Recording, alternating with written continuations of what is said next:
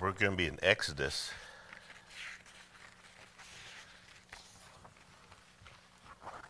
Chapter 22.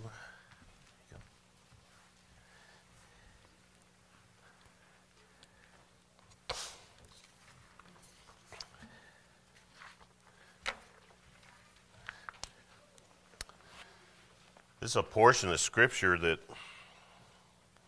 it'd be very easy just to go over. And what I mean by it'd be one of those things just to read it and then move on, use it for material and other messages. And there was, to be quite honest with you, a real temptation with that because it could look to be a little bit tedious, okay? Because we're going to be talking about Israel's justice system. And in the time past, it probably would have been very easy to take and to just step over it and overlook it. But we know this, that God doesn't put anything in his Bible by accident. Everything is there for our profit. Amen. Would to God that maybe we would force our legislators to read it before they went and made any laws. Honestly, we could do well. And I tell you what the secret is to making this interesting. At least it made it interesting for me. We'll see if it makes it interesting for you. But is seeing the unifying thought behind it. One of the things I teach whenever I teach people how to study the Bible or prepare messages is make sure that you can boil whatever text you choose, and I believe you should use a paragraph, okay? But whatever text you use, boil it down to one word, meaning you've studied it enough, you've read it enough, you've meditated on it enough that you can get it down to one word, okay? And if you do that, you'll have an insight and you'll have an understanding that gives significance to what you're studying rather than it just being kind of random thoughts. I don't know, one of the hardest book to do that in is probably Proverbs, because a lot of times they just seem like they're just kind of in there, you know. Quite often they do have a unity, though. But anyhow, Exodus chapter 22, beginning in verse 1, and we're going to go all the way down to verse 33. I won't read it just for sake of time, except for a little bit. But in verse 22, you got to remember, in chapter 20, he gave us the 10 Commandments. And then last week, we saw that God expected to, he talked about the people who went into the land. He expected them to be treated with dignity, fairness, and concern. Because he talked about how to treat, if you will, the slaves. And he talked about how to, treat different folks. And that was last week's message. And he's talking to people who are in power and positions of prosperity, that where you have, if you will, people under you, okay? And so he was talking to the right audience. And, much like marriage, if you think about it, God requires some people to submit. But think about this. God never asked you to submit to a tyrant, okay? You're supposed to submit, wives, to your husband, who is supposed to love you like Christ loved the church and gave himself for it. Meaning this is that he was teaching even back then. He says, listen, your slaves have to follow you, but you have an obligation to treat them right. Okay? And so that's what we looked at last week, if you will. We must remember that all this land is promised land given to Abraham. It belonged to God. And basically he's saying this, I will be glorified in those to whom I give it.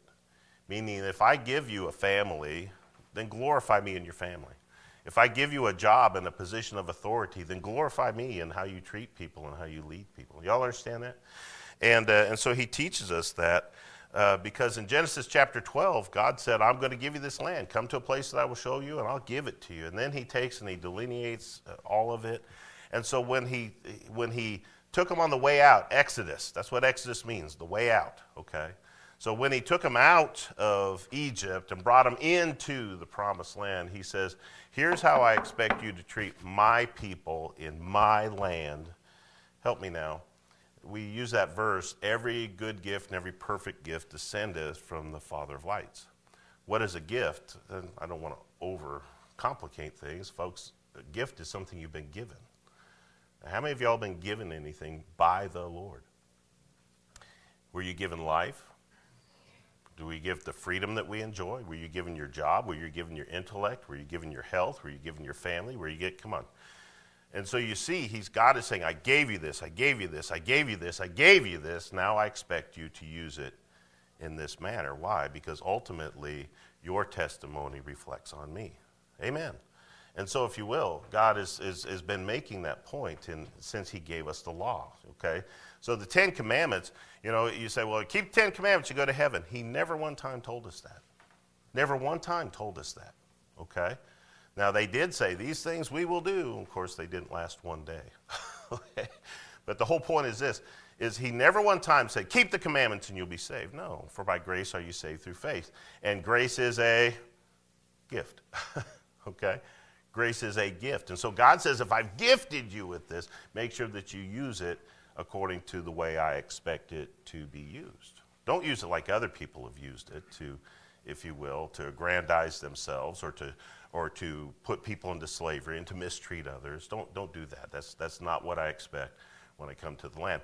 And if you don't do it my way, the land's going to spew you out. Now, you guys all know what spew means, right? Vomit. Okay? And so he's saying this. He's saying, listen, if you don't do it the way I told you, you can't live here. Now, how serious is God about these things? Amen? And so, if you will, now he's talking about the justice system, okay? Because there's always going to be inequalities. There's always going to be offenses. In the New Testament it says this way, yea, doubtless, but offenses shall come. Meaning this, that you just can't have, here's the illustration I always use when I talk to couples, is if you take your hands, you rub them like that, your hands are going to warm up. Why? Because there's friction. And you can't have human relation without friction, okay? Friction is heat, and you all understand that. And so God is telling us, if you will, how to deal with that. So, having said all that, Exodus chapter 22 and verse 1, the Bible says, if a man shall steal an ox or a sheep and kill it or sell it, he shall restore 5 oxen for an ox and 4 sheep for a sheep. If a thief be found breaking up and be smitten that he die, there shall no blood be shed for him. If the sun be risen upon him, there shall no blood be shed for him. It says, for he should make full restitution. If he have nothing, then he shall be sold for his theft. If the theft be certainly found in his hand alive, whether it be ox or ass or sheep, he shall restore double. You guys understand that? He's saying this, if you lose the property, you got to pay back 4 or 5 times. If you still have it in your possession, you just got to return double, okay? And so if you will, in verses 1 through 15 here, he talks about laws concerning property, okay? I don't know how many lawyers we have in here, okay? But in our justice system, that's called tort law, okay? Tort law. I even went to the Harvard Law School, and they defined tort law. So let me just read it to you, okay? It says, tort law defines what counts in the eyes of the law as wrongfully injuring another person. Assault, fraud, libel, malpractice, negligence, and nuisance are all torts, okay? Tort law also gives victims of such wrongs the opportunity to obtain a court-ordered remedy for the wrongdoer. Now, that's the definition of tort law. But folks, if you were to read this chapter, you would derive that very definition for what God is saying here. He's saying, here's what happens when you mistreat somebody, okay? Here's the consequences, and here's the proper remedy, okay? And so when it comes to Israel's justice system, he talks initially about property. Well, what kind of property? Well, the theft of property. In verses 1 through 4, he talks about if you steal something, here's what you do. Now, if you steal an ox and you sell it or eat it, you got to pay back 5 oxen. Now, I don't know about you, but what's the price of hamburger right about now? Is it $5 or am I? It's been a while since I shopped. How much is that about right? $5? Higher depending on how good you get it. So some of y'all eating fatty hamburger and some of you eating the good stuff, right? So $5. Let's just say $5. That means that if you stole a pound of hamburger, then you got to pay back $25 worth of hamburger. You guys all understand that? Okay. And so he's saying here's the resolution. How many of y'all would be motivated to steal something if you knew you had to, once caught, pay back 5 times what you stole? Okay. And you think about this, the Bible tells us that was the cost if it was sold or lost by the criminal. And so 5 oxen or 5 sheep, and double if it was still found in his possession, verse 4, okay? But the Bible says in verse 3 that if you have nothing to pay, you say, well, I stole it and I ate it. I don't have anything to pay. Okay, well, then you're going to be sold into slavery, okay? Because you are going to pay back the person you stole from. By the way, whose slave do you think you became? There's no doubt he became the slave of the person he stole from, okay? And so if you will, think how our society would benefit if criminals lost the benefit of their crimes and had to work off their debt. How many of y'all think we'd have a better society? How many of you also think crime would go down? Well, I'm not going to steal that. Why? Because I can't afford to pay it back. And if I caught, and by the way, most criminals get caught. Okay, now everybody, if you've ever known a criminal, anybody ever known a criminal? Have you ever known one? Have you ever seen them? They're always scheming or dreaming. They're always hoping to think of that perfect crime, and every once in a while they think they've got it figured out, and that's usually about 6 months before they go to prison. And so usually they get caught. Think about this. With no profit, crime recidivism would go to zero. Recidivism is a fancy word for people got out of jail, they go back and commit another crime so they can go back to jail, okay? And so it's just a continual cycle. Get out, go in, get out, go in, get out, go in, get out. And it destroys their lives, it destroys our economy, and God says this, he says, no, here's the resolution. If they steal, make them pay for their crime. Amen. Now, I would just tell you this, I have maybe some backward views on something like this. But I kind of think like you ought to get rid of stop signs and put people in the intersection. And now some of y'all aren't old enough to know what I'm talking about. You guys remember when we used to have police that would do this? Okay. And by the way, now this might not be true for everyone. How many of y'all think that the people might be smarter than those stupid automatic lights that you get stuck at for 5 minutes with no traffic? You guys know what I'm talking about? Would it be miserable work? Yeah. Would it be degrading work? Yeah. But you know what? It'd make people so they don't ever want to do that job again. Amen. Okay. And you say, well, don't have them do that. Have them pick up trash on the side of the road. Okay. Do that. Don't let them sit in a prison cell eating food and watching TV and exercising and becoming better criminals than when they went in. Amen. I mean, I guess I'm working for an amen there, but I'm serious about that. Think about how much better our society would be if people who committed crime actually had to pay for their crime. And that doesn't mean you have to cut a hand off, and it doesn't mean that they have to be executed for every minor infraction, but it does mean that they have to pay, okay, and they have to pay. Individuals and companies could recoup their losses. Think about this. I don't know if you know this, but if you go to Walmart and you want to steal something, just steal it. Just steal it. Now, that might sound contrary to what I'm saying here. What I'm trying to say, they're not going to prosecute. You work for, am I telling the truth? Yeah, we prosecute for $25 more. Do you? Yeah. Have you ever watched somebody steal something for less than $25 and just have them watch them do it? I was standing at the checkout counter one day, and this mother told her daughter to go over to all the cards, the game cards. I want some. She goes, just go get some. She took them, she put them in her pocket. I watched it, and a Walmart employee watched it. I said, you going to do anything about that? She said, no. She said, the manager told us to let them do it. Now, that was like 5 or 10 years ago, and that might have been a different manager. Okay. But I'll tell you, here's the thing, is it's a line item. It's called loss. And folks, anybody who's ever worked in retail, you know at the end of the day, if you ever found something stolen or lost, you put it on the bottom of the P&L sheet every night. And you said, here, it walked out. It's okay. Well, let me ask you a question. The criminal's not going to pay for it. I'm going to let you in a little secret. Walmart's not going to pay for it either. So who's going to pay for it? Well, the employees by not getting proper wages maybe, or the customer in increased prices because they have to cover for their loss. And so if you will, in a sense, our society is set up to subsidize crime. Y'all realize that? It's because the criminal doesn't pay for it. The victims pay for it. The companies and the... Am I okay, amen? And all we'd have to do is say, no, well, help me. Anybody ever have one of their children steal something? What do you do? I don't know what you did, but I tell you what I did. I told my child that it was inappropriate, it was wrong, we don't do that. And then I had him look the person in the eye and say, hey, I stole this, here's the money for it. Can I just tell you this? I never even had to think about them stealing something after that. Why? Because they had to own up to their crime. And listen, it was if I remember, a candy bar, if I remember, okay? And so my whole point is this. They would never even think of doing that again. Why? Because they had to go back, look the person they stole from in the eye, and pay it back. Amen. It extinguished that behavior, okay? And so, if you will, we see when it came to theft, there was to be restitution. Now, he also addresses revenge. Look what the Bible says in verse 2. In verse 2, the Bible says this, if a thief be found breaking up and be smitten that he die, there shall no blood be shed for him.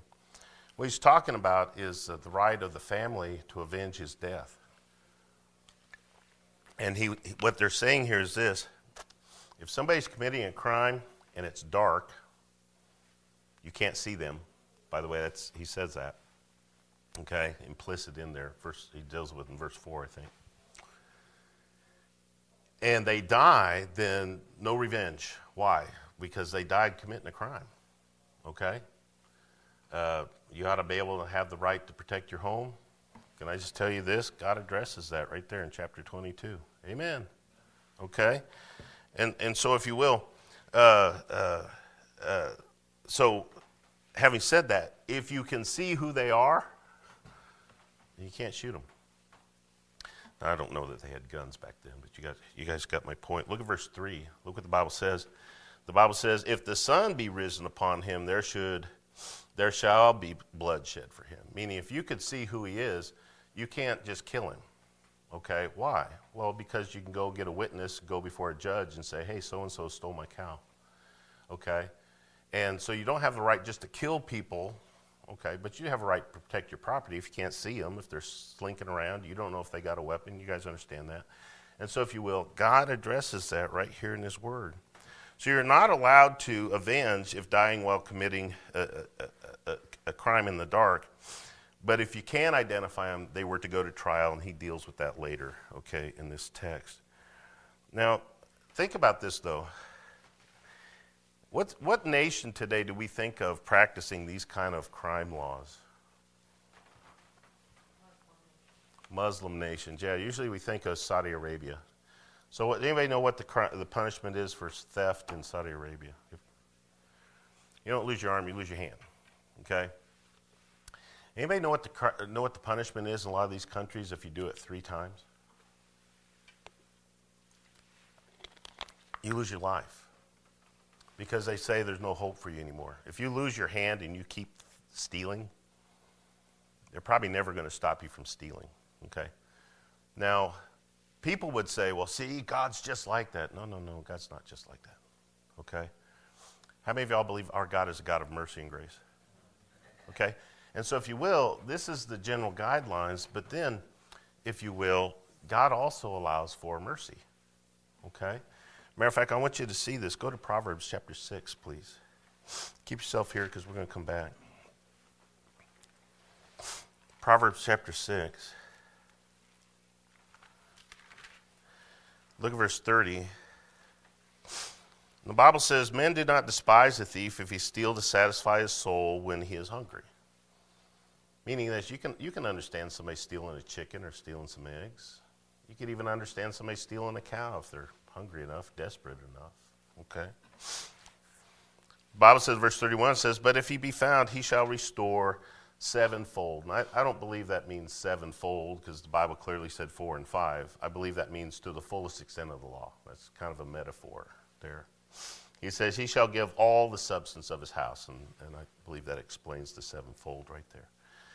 Meaning this, God's saying this, I can understand if somebody steals to eat, okay? And I would tell you this, if you know somebody so poor that they're having to steal their food, maybe we could reach out in compassion. Now, the sad truth is we got so many people abusing that system that we've lost the ability to have compassion. You see people begging, and I gotta be honest with you, I saw some people begging this last week, brutally cold, and I thought, I almost felt bad enough for them, I almost ran them down to give them some money. I don't mean run them down, you know what I mean? But I thought, wow, I'd be honest with you, I felt sorry for a couple of them because usually in our society it's mental illness or different things like that. And so, I do believe there is a place for mercy, and I believe God allows for a place for mercy. Matter of fact, notice what the Bible says in 1 Corinthians chapter 6. Okay? 1 Corinthians chapter 6. Look at verse 7.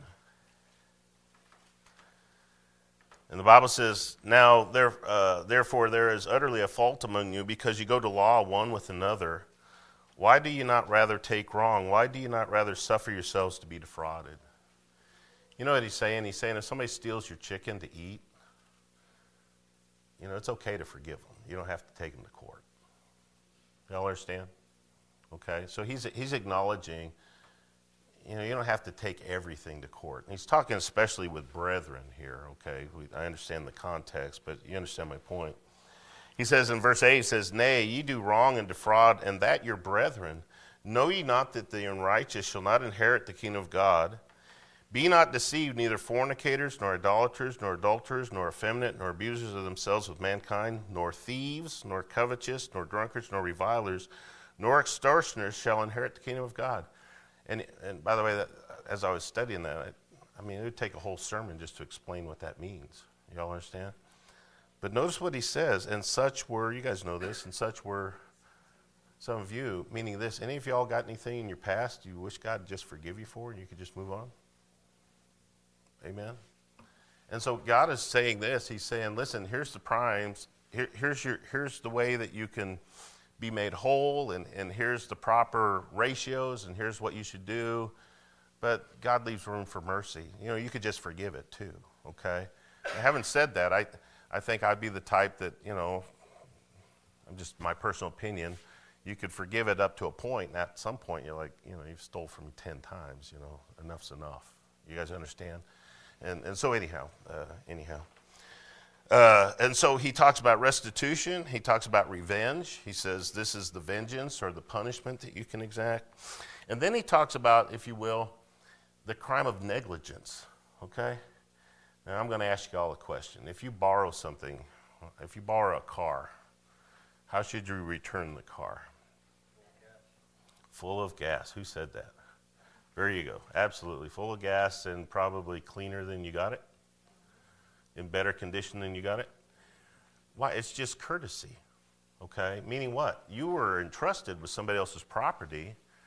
Be a good steward over it. Now listen, anybody can have an accident. You guys understand that. But even God is saying this, listen, I gave this to you.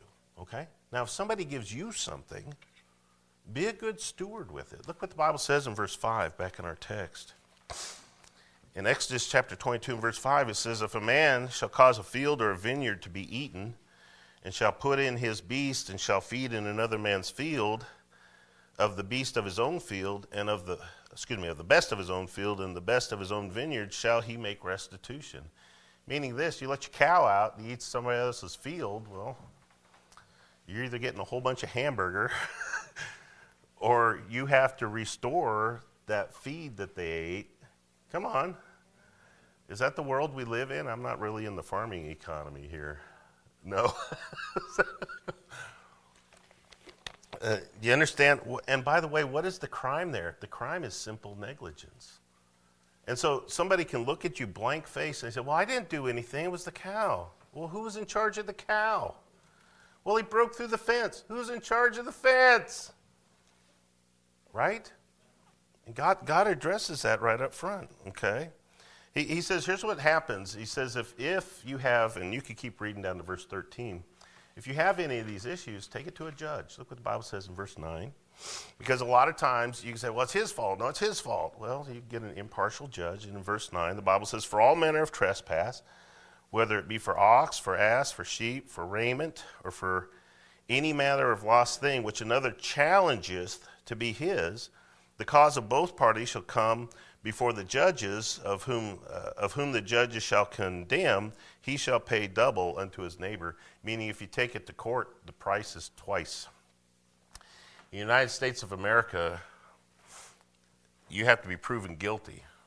You guys understand it? And a lot of times, people can't go to court because somebody else can afford more lawyers than you can afford. Okay?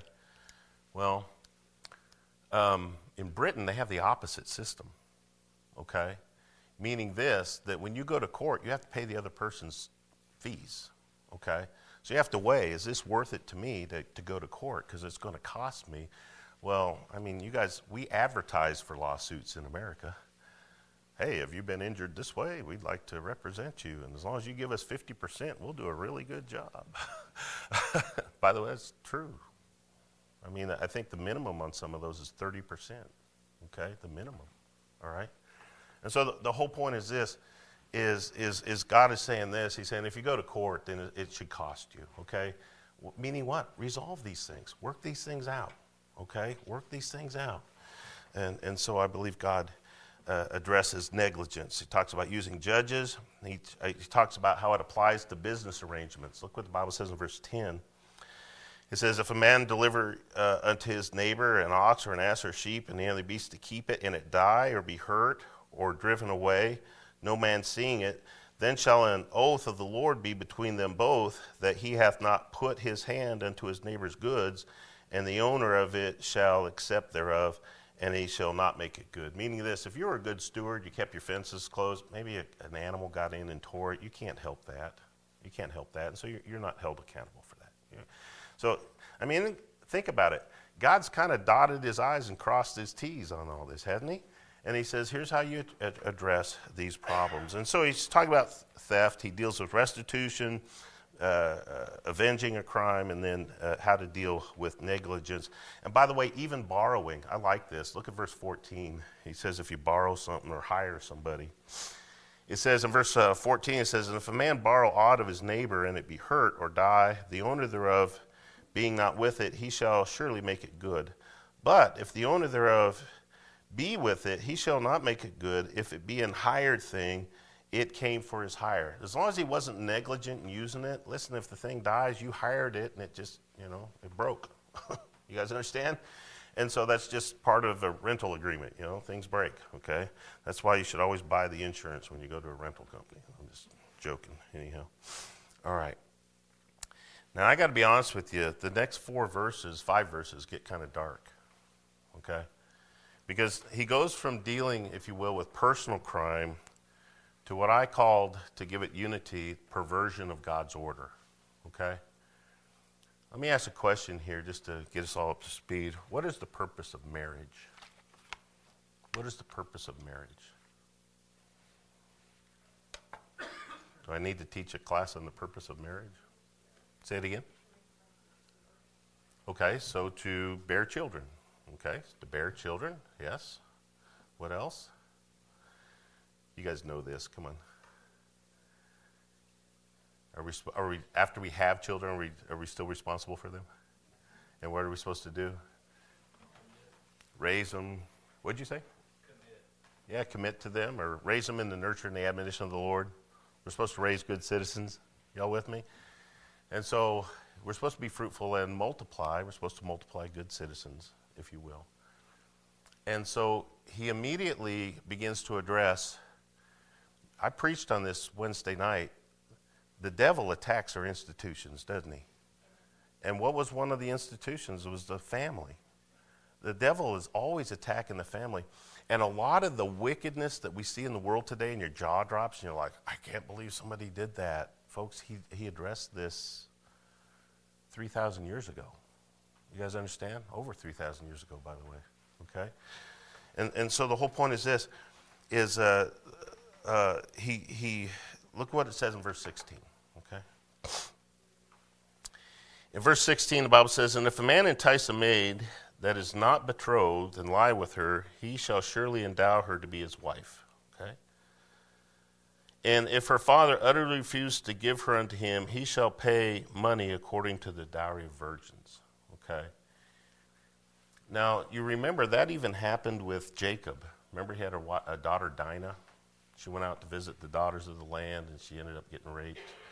But the man fell in love with her and then tried to do this. He tried to arrange it, and they worked out in accord, and it was good. Okay? The whole point is this.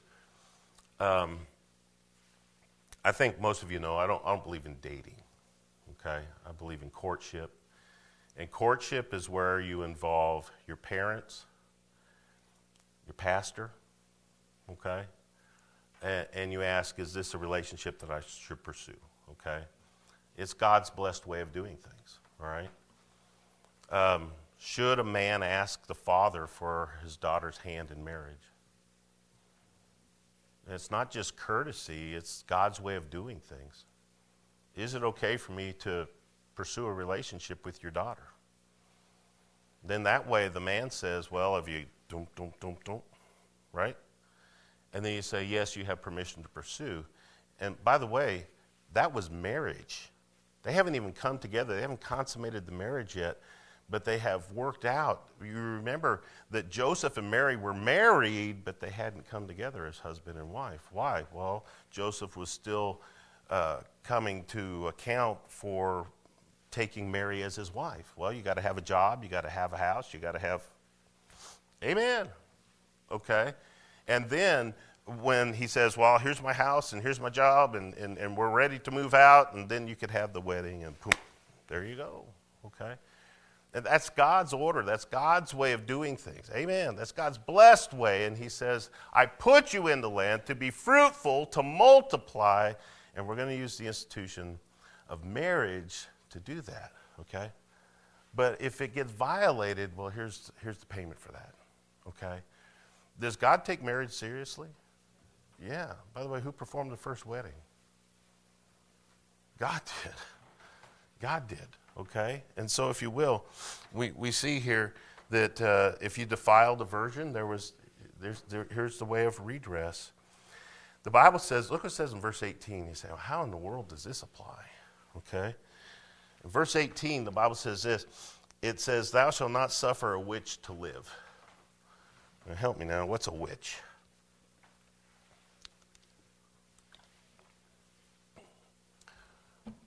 Am I asking too many questions this morning?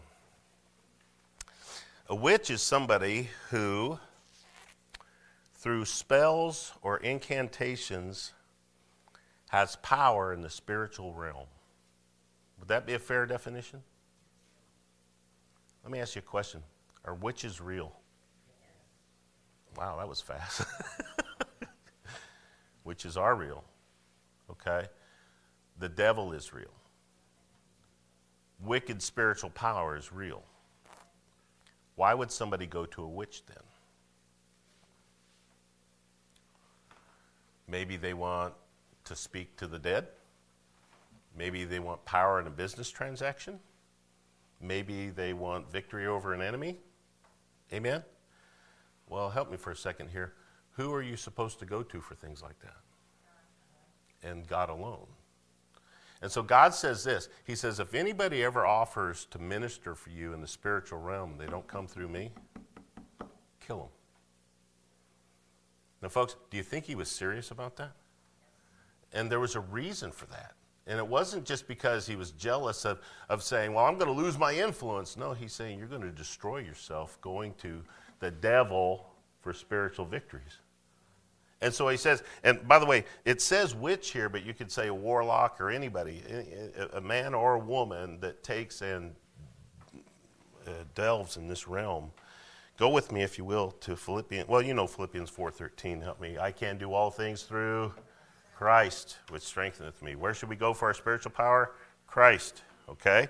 And so you know that. But go to Isaiah chapter 40. And this is a common verse too, but we'll expand on it.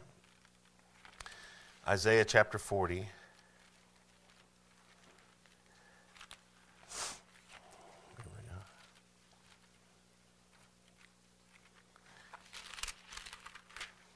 Isaiah chapter 40, look at verse 29. And the Bible says this, it says, he giveth power to the faint. Who's he talking to? He's talking about believers. He's talking about God. He giveth power to the faint, and to them that have no might he increases strength. Even youths shall faint and be weary, and young men shall utterly fall. But they that wait upon the Lord shall renew their strength. They shall mount up with wings as eagles. They shall run and not be weary. They shall walk and not faint. He's talking about getting strength from the spiritual realm to do the things of life. Amen. But notice, if you will, also in Isaiah, go to Isaiah chapter 41, look at verse 10. where he says this. He says, "Fear thou not, for I am with thee. Be not dismayed, for I am thy God. I will strengthen thee. Yea, I will help thee. Yea, I will hold thee with the right hand of my righteousness." Is God offering his strength and his power to us? Absolutely. Listen, come on now. Absolutely. God is saying, I can strengthen you. Come to me and I'll give it to you. Amen. If you will, we're still there. Go to Isaiah chapter 45. Look at verse 24. 45 verse 24. And the Bible says, "Surely one shall say, in the Lord have I righteousness and strength, even to him shall men come, and all that are incensed against him shall be ashamed." Meaning, I don't want to go to God. I'm going to go to this witch over here, okay? No, come to God. Come to God. He can give you what you need, time to help. You already answered this question. Is Satan real? Are his witches then real? Yeah. Could you go to, can the devil give somebody supernatural strength? We got a former police officer here. Can devil give supernatural strength to somebody? I got to tell you, if you ever want to enjoy, a couple hours, sit down and talk to a policeman or a former policeman. Just have them tell you a story about some of the demon-possessed criminals that they've processed. And some of the stories they will tell you will blow your mind, okay? How many of you have also heard of a pregnant woman lifting a car off her child? You ever heard those stories? Well, can God give you strength, supernatural strength? He sure can, okay? But if you will, some people go to the devil for those kind of things, okay? And so God says, Mark chapter 5. Mark chapter 5. Go to a familiar place here.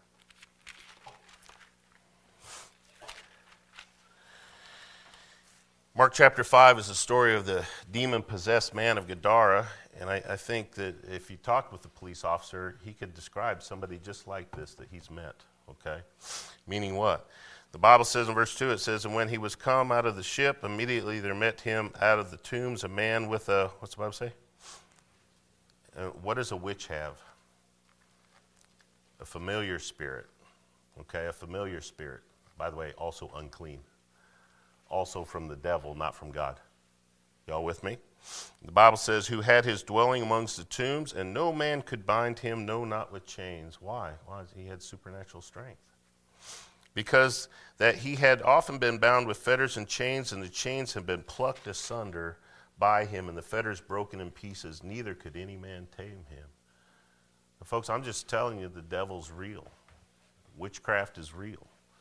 A lot of people, as Christians, sometimes you want to deny those things aren't even real. Well, yeah, they are. They are. That's why God says, if you find one, kill him.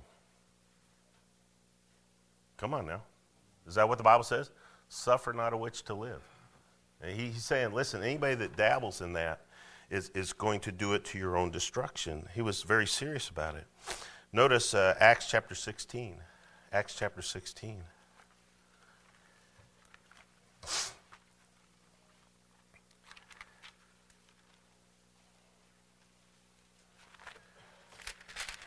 Acts chapter 16, and look at verse 16. And the Bible says this, it says, "And it came to pass as he went to prayer, a certain damsel possessed with the spirit of divination met us, which brought her masters much gain by soothsaying. The same followed Paul and us and cried, saying, These men are the servants of the Most High God, which show us unto us the way of salvation." By the way, everything she said was true. Help me now. What does it take for a lie to be believable? It's got to be mostly true.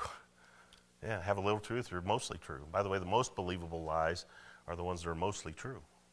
By the way, she was saying that. How many of y'all think that she was trying to lead people to a saving knowledge of Jesus Christ?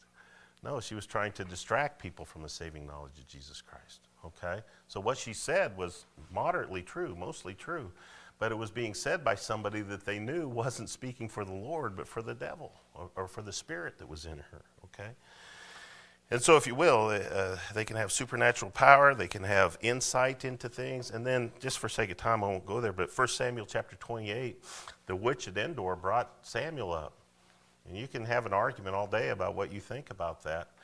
But Saul had said, we're going to kill all the witches until I need one. Matter of fact, she said, you deceive me. You're Saul. You're trying to deceive me so you can kill me. Okay? Well, no. You guys know the story. And so, if you will, God says, don't pervert, if you will, courtship and marriage. Don't pervert true spiritual power. Kill it. Remove it. And by the way, I didn't put it here, but I did study it. If they didn't remove them from the land, they were going to be removed from the land because of them. Okay? So God said, kill them before they influence your life, and I have to remove you from the land. Okay? What again is the purpose of marriage, folks? Let me say it this way. What is the purpose of personal relationship between a man and the marriage bed is undefiled? What is the purpose of the marriage bed then? One of the purposes, the most important purpose, is to produce seed, to produce children. Y'all with me? Well, folks, the next part is so uncomfortable. Just read it for yourself. Verse 21 there, okay? But it's talking about bestiality.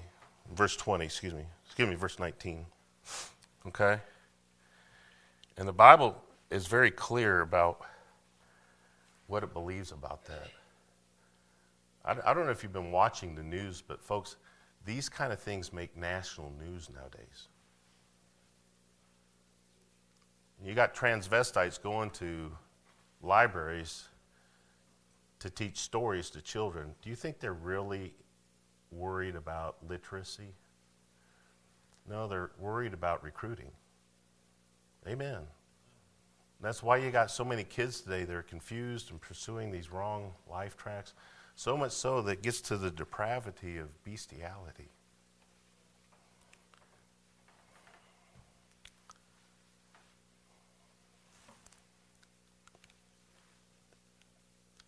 God says kill them.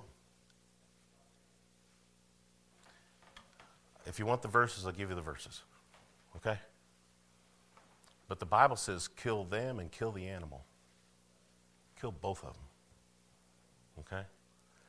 And I don't know if you know this, but there was a book when AIDS first came out. It was called And the Band Played On. And it talked about the origin of AIDS. And folks, many people believe, and I believe this, because I mean medically, that AIDS came from green monkeys. I don't mean green-colored monkeys. They're called green monkeys. Okay? And so, does God put a death penalty on it too? Yeah. Okay. Remember, people died from AIDS early on. And so my whole point is this, is God says, kill them. Why? Because if you don't, they'll destroy your society. Okay? They'll destroy your society. They'll have to move you out. He also says, don't, if you will, pervert my worship. Look what the Bible says in verse 20, back in our text. Exodus 22 and verse 20.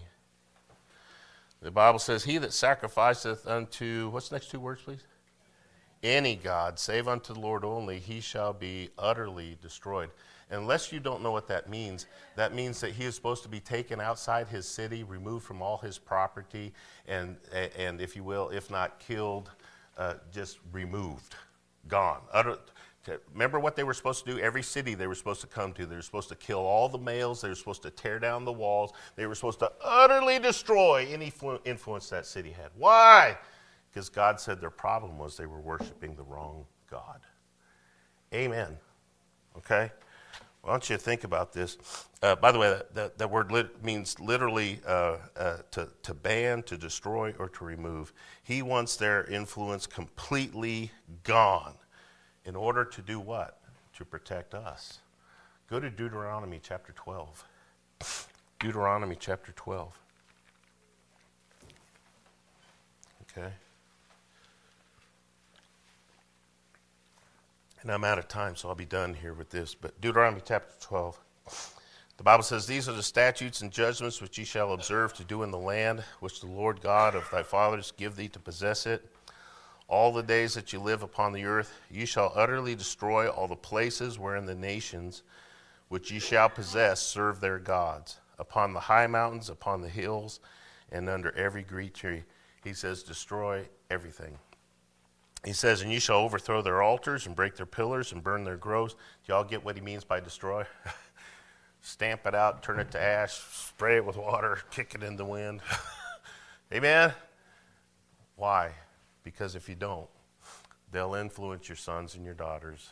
They'll turn to those same idols and the power that they offer. And I'll have to do the same thing to you. Now, please listen to me and I'll be done. You could continue on. He talks about protection for the powerless after this, and maybe I'll get to that next week or not. If not, I got the notes here, and you can have them. But have you noticed how seriously God takes the things that our society that takes so lightly today? We've redefined what marriage is.